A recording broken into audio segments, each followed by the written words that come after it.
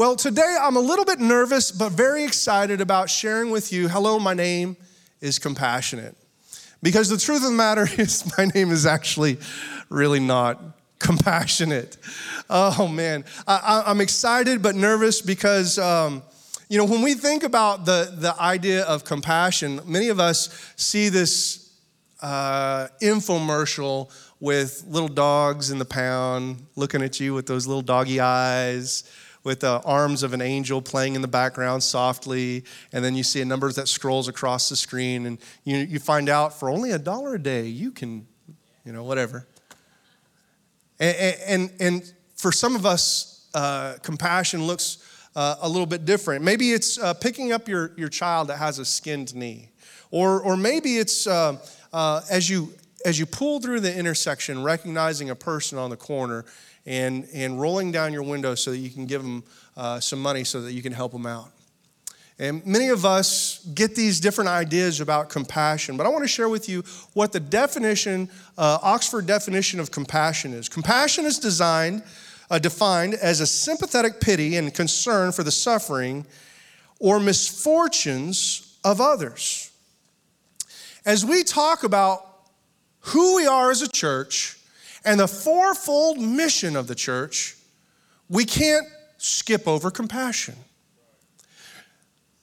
We have a responsibility for 4 things: worship, compassion, discipleship, and evangelism. And compassion is an essential part of who we are in Christ. Perhaps a better way to say compassion is a sense of suffering together. It is a way of being sympathetic and identifying with people that are really hurting and really in need. This is kind of funny to me because a little over 3 years ago with the Christ Legacy staff, I took a leadership audit analysis. And one of the components of the leadership audit analysis was a spiritual gifts test, a survey.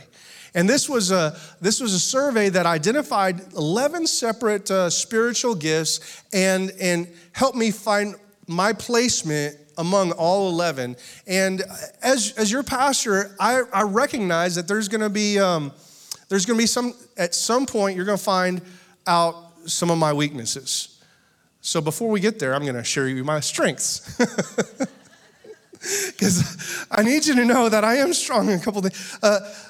My number one strength in my spiritual gifts test was leadership. I had a score of 48 out of 50 in leadership. Then faith and administration were tied together for second place, and then my third place was teaching. Okay, so those are my strengths. The problem is not with my strengths. The problem is actually with my weaknesses. You're going to find out this at some point, so we might as well just be honest with each other right now. My weakness, the lowest spiritual gift I have, is compassion. Steve, did you say amen to that? I am sorry if I've done something to you. I'm sorry. And I just am not very good at compassion. As a matter of fact, of all the low scorers among our staff, no matter what they scored low in, I scored lower. I was the lowest score, and my score was compassion. To give you some kind of idea, I scored a 20, okay? That's what you get for putting your name on the page. That's right, 20. And the Holy Spirit has decided that He's going to teach me about compassion. Amen. Praise the Lord for that. Thank you, Lord. So, in order to teach me, some years ago, before we had children, we were living down deep in Oklahoma City in what some people may consider an unsafe spot. The reason it's considered an unsafe spot is I believe, Mike, you had to come over to my house and sweep my house one time. He's a police officer. He was in Yukon, and he beat the Oklahoma City Police Department to my house to sweep it because I had just been burglarized. So I was living in a little bit of an unsavory place at the time. Loved the house. But But one time, my wife and I were driving through our neighborhood, just a little bit less than a mile away from our house, and we started noticing people on the corner that were panhandling. And I looked at my wife, and I said something that I'll always remember. I said something to her. I thought to myself, what kind of bad decisions lead you to here? I'll never in my life allow myself to make these kind of decisions that are going to lead me to this place. And I'm trying to bring comfort and hope to my wife because, we were living in the place. But I wanted to, I pointed that out. A few weeks later, we were driving to a little restaurant. And right about the same place, we had a little flat tire. It was the summer. It was real hot. I was wearing a pair of flip-flops. We were less than a mile out. And so I decided, instead of calling a tow truck, I was just going to change the flat. But I didn't want my wife to have to sit there and change the flat while I changed the flat because she had things to do. So I was just going to jog home. This is in my younger days.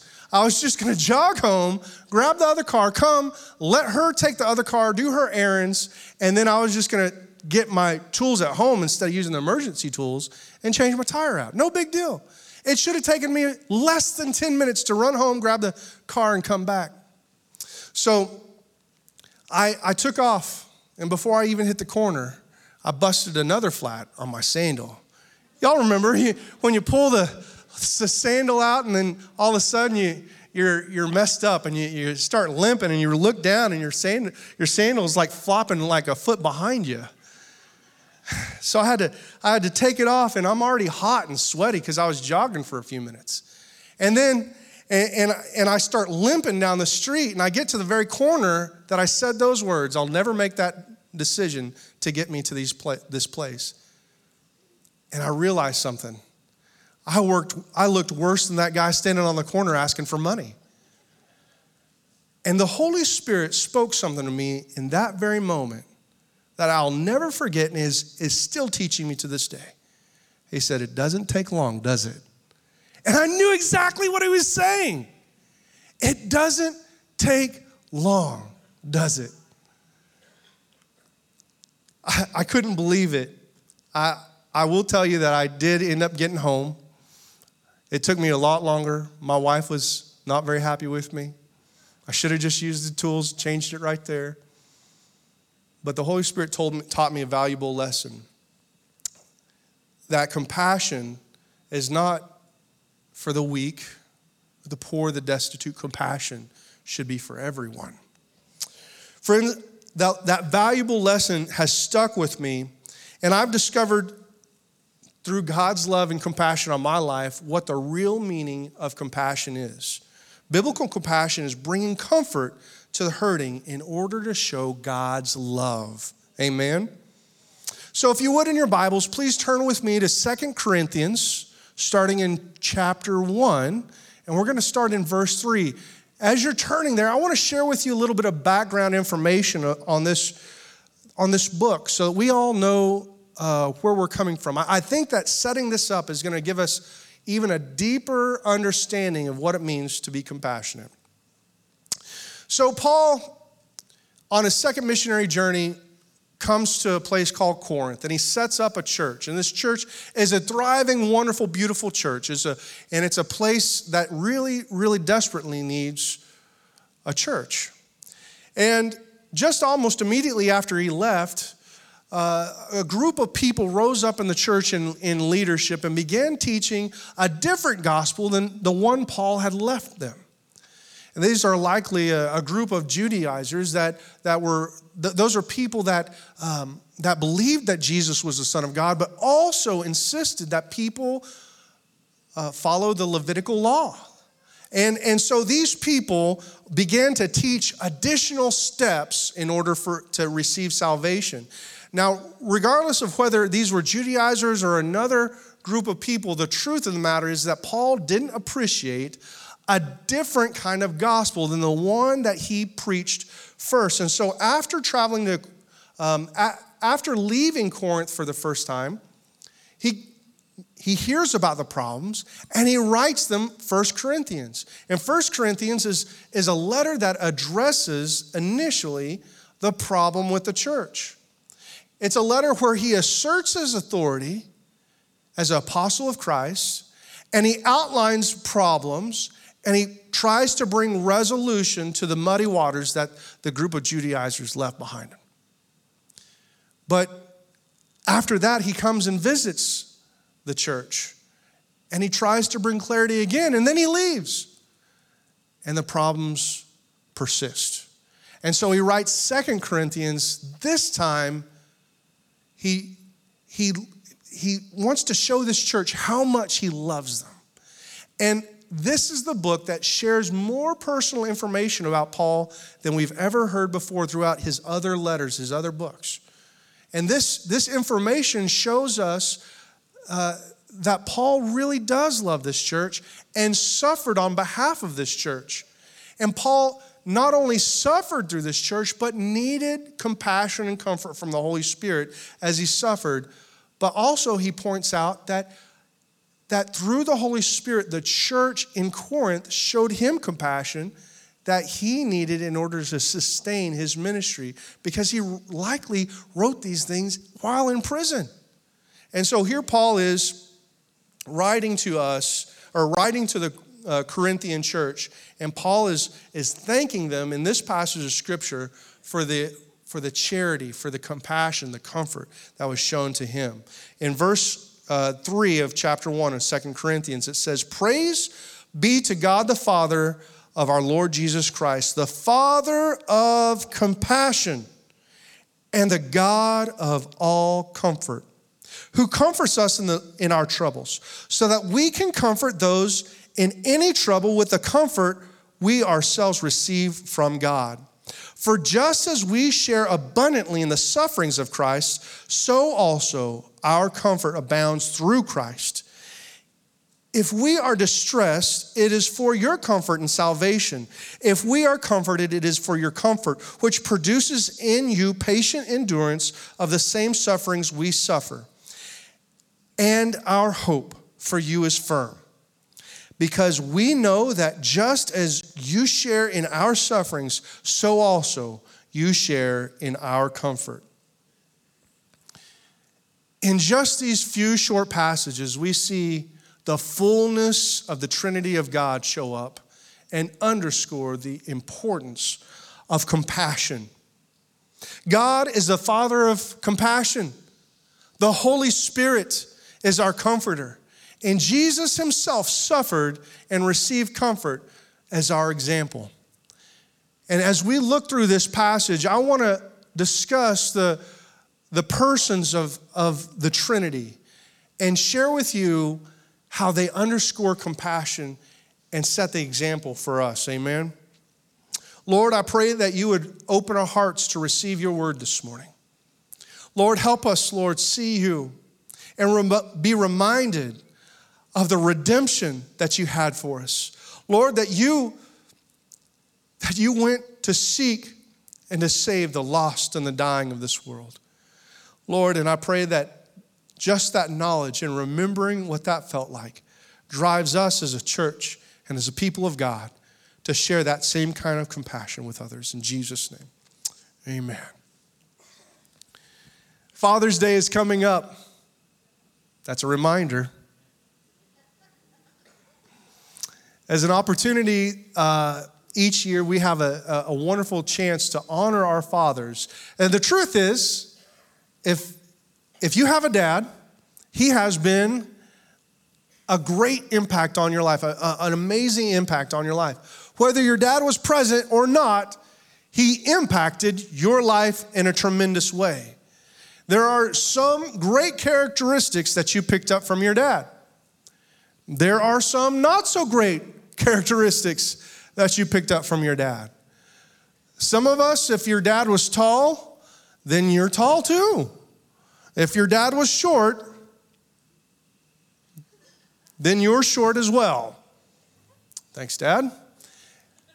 If your dad was fun and enjoyed laughing, then you learn how to laugh and have fun. And if your dad was a serious or tough, then you got tough too. Your dad gave you inherited characteristics, natural tendencies that you possess, traits, if you will, that you naturally gravitate towards. These are characteristics, whether you like it or not, that are yours. And if you want to change them, you have to work to try to change them. But if you want to embrace them, they're yours for the taking. These are wonderful. One of the wonderful things that we can do is to recognize as Christians that our Heavenly Father also has traits, characteristics, that when we come to Him and we find salvation and redemption through Him, we begin to take on those same traits. You see, if God, our Heavenly Father, is love, then we ourselves will be loving people. If we serve a God of justice, which we do, then we ourselves seek justice. If we serve a God that is faithful, then we're going to be faithful. If we serve a God that is forgiving, then we ourselves are commanded to forgive. Friends, let me remind you that we serve a compassionate God, and so we will be a compassionate people. Psalm chapter 86, verse 15 says, "But you, Lord, are a compassionate and gracious God, slow to anger and abounding in love and faithfulness." We serve a compassionate God, and that's not just some kind of New Testament thing. That's not some kind of new idea. God is the same God yesterday, today, and forever. Amen? And if God is the same God, then He has always been compassionate, and it has always been His plan to be a compassionate God and have a people that are like Him in compassion. But you might be sitting there wondering, well, if God is such a compassionate God, why, when I look around, I see suffering in the world? That's a fair question. That can be a challenging question. But the truth of the matter is that God never intended suffering to be in the world. It wasn't God's original plan. But suffering came into the world because of man's decision. I love this saying that we live on a sin-cursed planet. People look at God and want to shake their fists and blame God for every problem and every situation. But God is not the problem. God is the solution to suffering. He is the redeemer of people. He is the help in time of trouble. And God looks at us and shows compassion to us that while we were still sinners, Christ came and died for us. I want to share with you this morning that suffering is not God's idea, but He will allow suffering in our lives for two reasons, and two reasons only. The first reason that the Lord would allow suffering in the life and the heart of a believer is simply this: because He wants to use it to allow you to draw close to Him. The closer you get to Him, the more you depend upon Him, and the less you depend on yourself. If you're like Paul and you say, "Lord, less of me and more of you," the less the Lord is going to utilize suffering in order to draw you to Him. The second reason is that the Lord would allow suffering in your life is because, and this is very simple, is because if you never know what it's like to suffer, then you don't know what it's like to show compassion for others. If you are allowed to feel a problem, then you yourself can reach out and be the answer to the people that are feeling the problem because of Jesus. If our Father is a God of compassion, then you and I are people of compassion because we share His characteristics. Amen? But God is not just the God of compassion. He is also the God of comfort.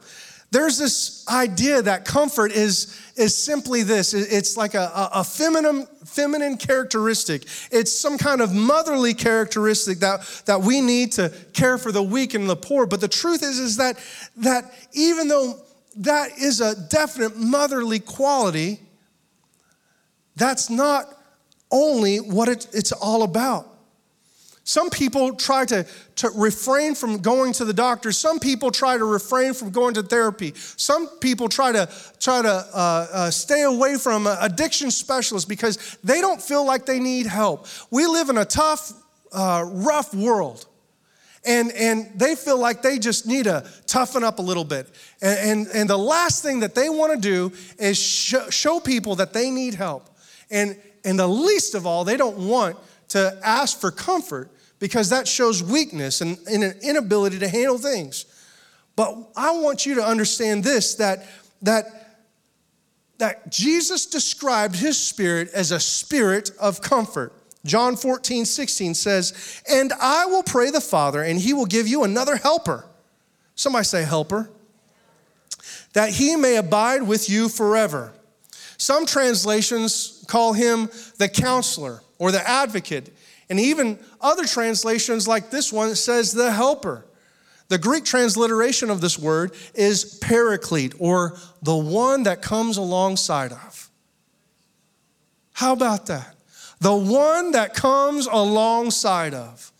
See, if Jesus says that his spirit is the one that comes alongside of, then we know that the characteristic nature of the Christian, if we have the same spirit that has raised Christ Jesus from the dead, then we ourselves are a people that come alongside of others to be their advocate, to be their helper, to be their comforter, to show people the love of Christ as a strategy of sharing with them the gospel that will change their life forever. As I watch my kids grow up, I have these amazing moments where I see this, their faces, and I know immediately what's on their mind.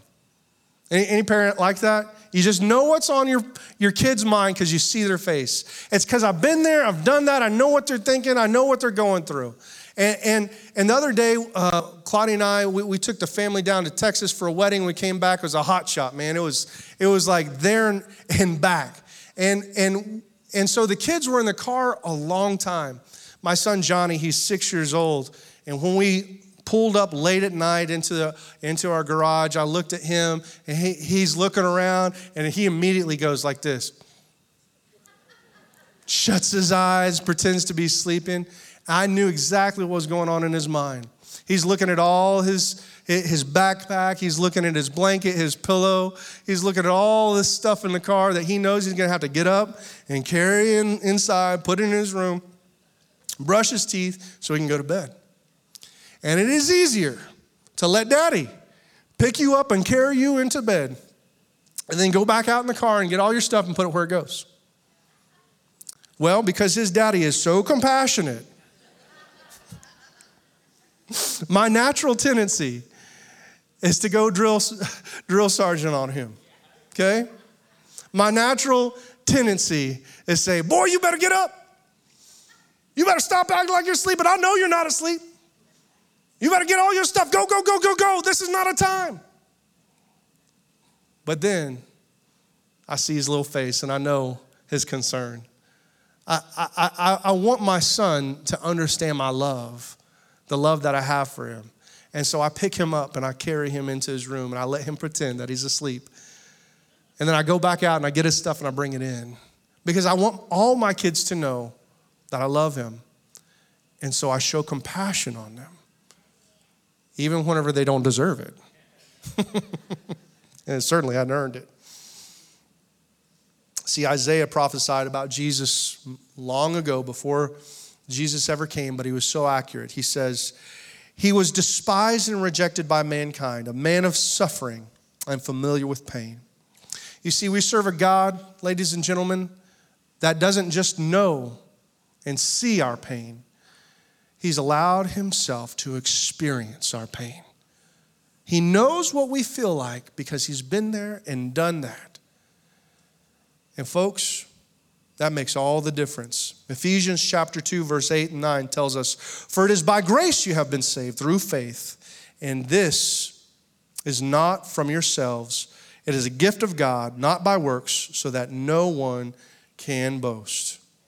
Ladies and gentlemen, we have compassionate God that knows what it's like to suffer And because of that, he has allowed us to feel that compassion and has redeemed us, not because of anything that we've done, not because we've earned it, not because we've deserved it, but because he first loved us.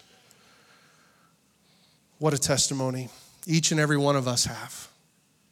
Because if you're saved in here, you've experienced God's compassion on your life at some point. I used to look at testimonies and realize and think to myself, my testimony isn't as cool or as good as your testimony. You know, some people, they have these incredible testimonies. But then I heard a certain testimony. I heard the testimony of Pastor Joshua West. Pastor Joshua West has authored 3 books. He has preached all over the world. He's releasing a new video series of preaching in different places in the world, showing you what it's like to actually walk where Jesus walked and preach where Jesus preached. Pastor Joshua West is the coordinator for Sunrise Teen Challenge and Adult Challenge here in Cache, Oklahoma. And he is an amazing man of God. And you think nothing else until you see him for yourself. And you see the tattoos on his knuckles, and you realize that there's a different kind of story here. There's a story of redemption.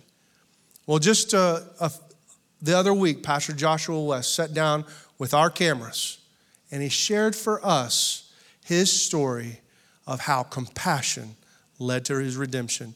And I want you to see this for yourselves. Hello, my name is Joshua West.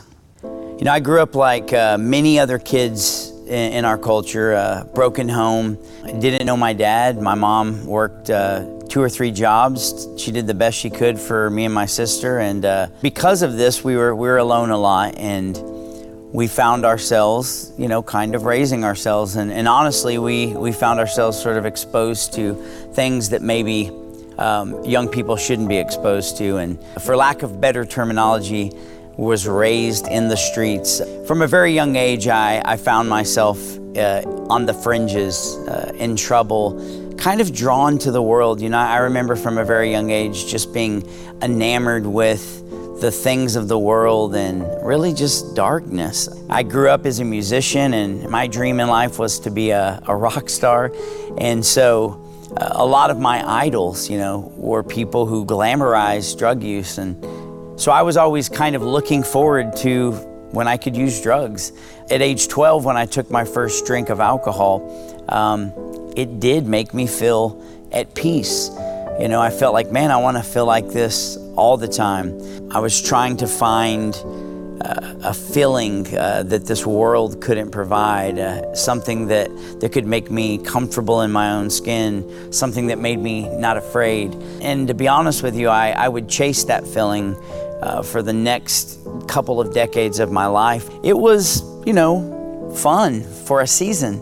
Sin is always pleasurable for a season, but unfortunately the feeling always went away, and you had to drink again. And I ended up getting into drugs eventually, and get started out with weekends, you know, binge drinking, using drugs, having fun. But eventually the weekends bled into the week. I found myself doing it on Mondays and weeknights, and eventually it became my life. It reached up and engulfed me. By the time I got to the end of my 20s, I'd been in and out of jail many times, overdosed many times, and just in the grips of life-controlling addiction. Unfortunately, by that time, I didn't know any way out. I was in true bondage. I really was out of help and out of hope, and I found myself contemplating suicide and really drinking to the point where I thought maybe if I could just get drunk enough, maybe I'd have the courage to end it all. At some point, I did begin to want to change. But once you've lived a life in a certain direction, momentum carries you. Even when you're not moving, it moves you. And so you get caught in what psychology calls a vicious cycle. And I was in that cycle. I wanted freedom, but it was much harder to achieve than I thought. In fact, I would eventually find out that I wouldn't be able to achieve it on my own. But life really sort of changed directions for me in 2001, after I had been in jail in Dallas County for about a year. When I came out of jail, I ended up meeting a pastor by the name of Chad Burton. And Chad was different than most pastors I had ever known. He was full of the love and the grace of God in a way that I'd never experienced. And he wasn't afraid that I failed. He wasn't afraid that I kept trying and falling, and somehow believed that God had the power to transform my life. He believed it much more than I did. In fact, often I just benefited from his generosity, and he ended up bringing me to the church that he pastored, and I was greeted by people there who loved and accepted me, but they didn't really know me. And so I assumed if they ever really knew who I was, that they probably wouldn't feel that way about me. And I think this is what really began to draw me to Christ, was the idea that, when I failed, I thought, well, surely they're tired now. Surely they realize that I'm not going to be able to be like them. But what I found in this church was people that actually believed that my life could change. This group of people gathered around me and loved me like I was their family. And this is really what the kingdom of God is loving the lost into the kingdom of God. The older versions of the Bible translates the word love, when it's talking about the love God has for us, often as charity. And it's very interesting, because God loved us in spite of the fact that we had nothing to offer him. There was nothing we could do to earn his love or earn his forgiveness. And it says that he gave everything to us. In fact, he gave us his own son that we might have eternal life. What I remember about the church the most was unwavering charity and compassion, in the hope that I would see and receive the love of Christ. Real compassion isn't casual. It's not Sunday afternoon or one or two good deeds. Compassion is about laying down your life like Christ did for us. At some point, that compassion materialized into them helping me get into a program called Adult and Teen Challenge, which would radically change my life. And at Teen Challenge, I was met with more compassion. And God would use this program not only to help me find sobriety from addiction, but to give me a life. The Bible says that you would have life and life more abundantly. I knew nothing about abundance other than an abundance of despair, an abundance of pain. And so for me, this trajectory started with the local church, people who were willing to give of themselves and love and serve and sow into my life. And, these things don't happen in events or moments. This is living life together. This is laying your life down for one another. God poured out love and compassion and mercy for us. And this is the gospel, but the truth is it's manifest in the lives of people who reach out their hands to the least, the last, and the lost, like me. It says in Romans 5:8, while we were yet sinners, Christ died for us. Before I even thought about God or even cared about God, God had already sent his son to die for me. He showed compassion and love for us while I was still blaspheming him and running amok in the streets. God had already made a provision for me, but I saw that through the compassion of the local church. One of the major functions of my life is giving this compassion back that was showed to me by Christ Church and the ministry of Teen Challenge. Today I have the pleasure and honor of running a Teen Challenge program. I'm a pastor and an author, and I've had the opportunity to preach all over the world, and God has really given me a blessed life, a beautiful wife. I just had my first baby son. God has blessed me immensely, but it literally started with someone reaching their hand out to me in compassion when I had nothing to offer them. I had nothing to give them. I didn't have any money. I didn't have anything to give the church. And that really is the nature of true compassion, giving to someone with no expectation that they'll ever be able to repay you. And I'm so grateful that the church reached out to me. And today that is my goal, is to be part of the church and to show the love and compassion of God to a lost and dying world.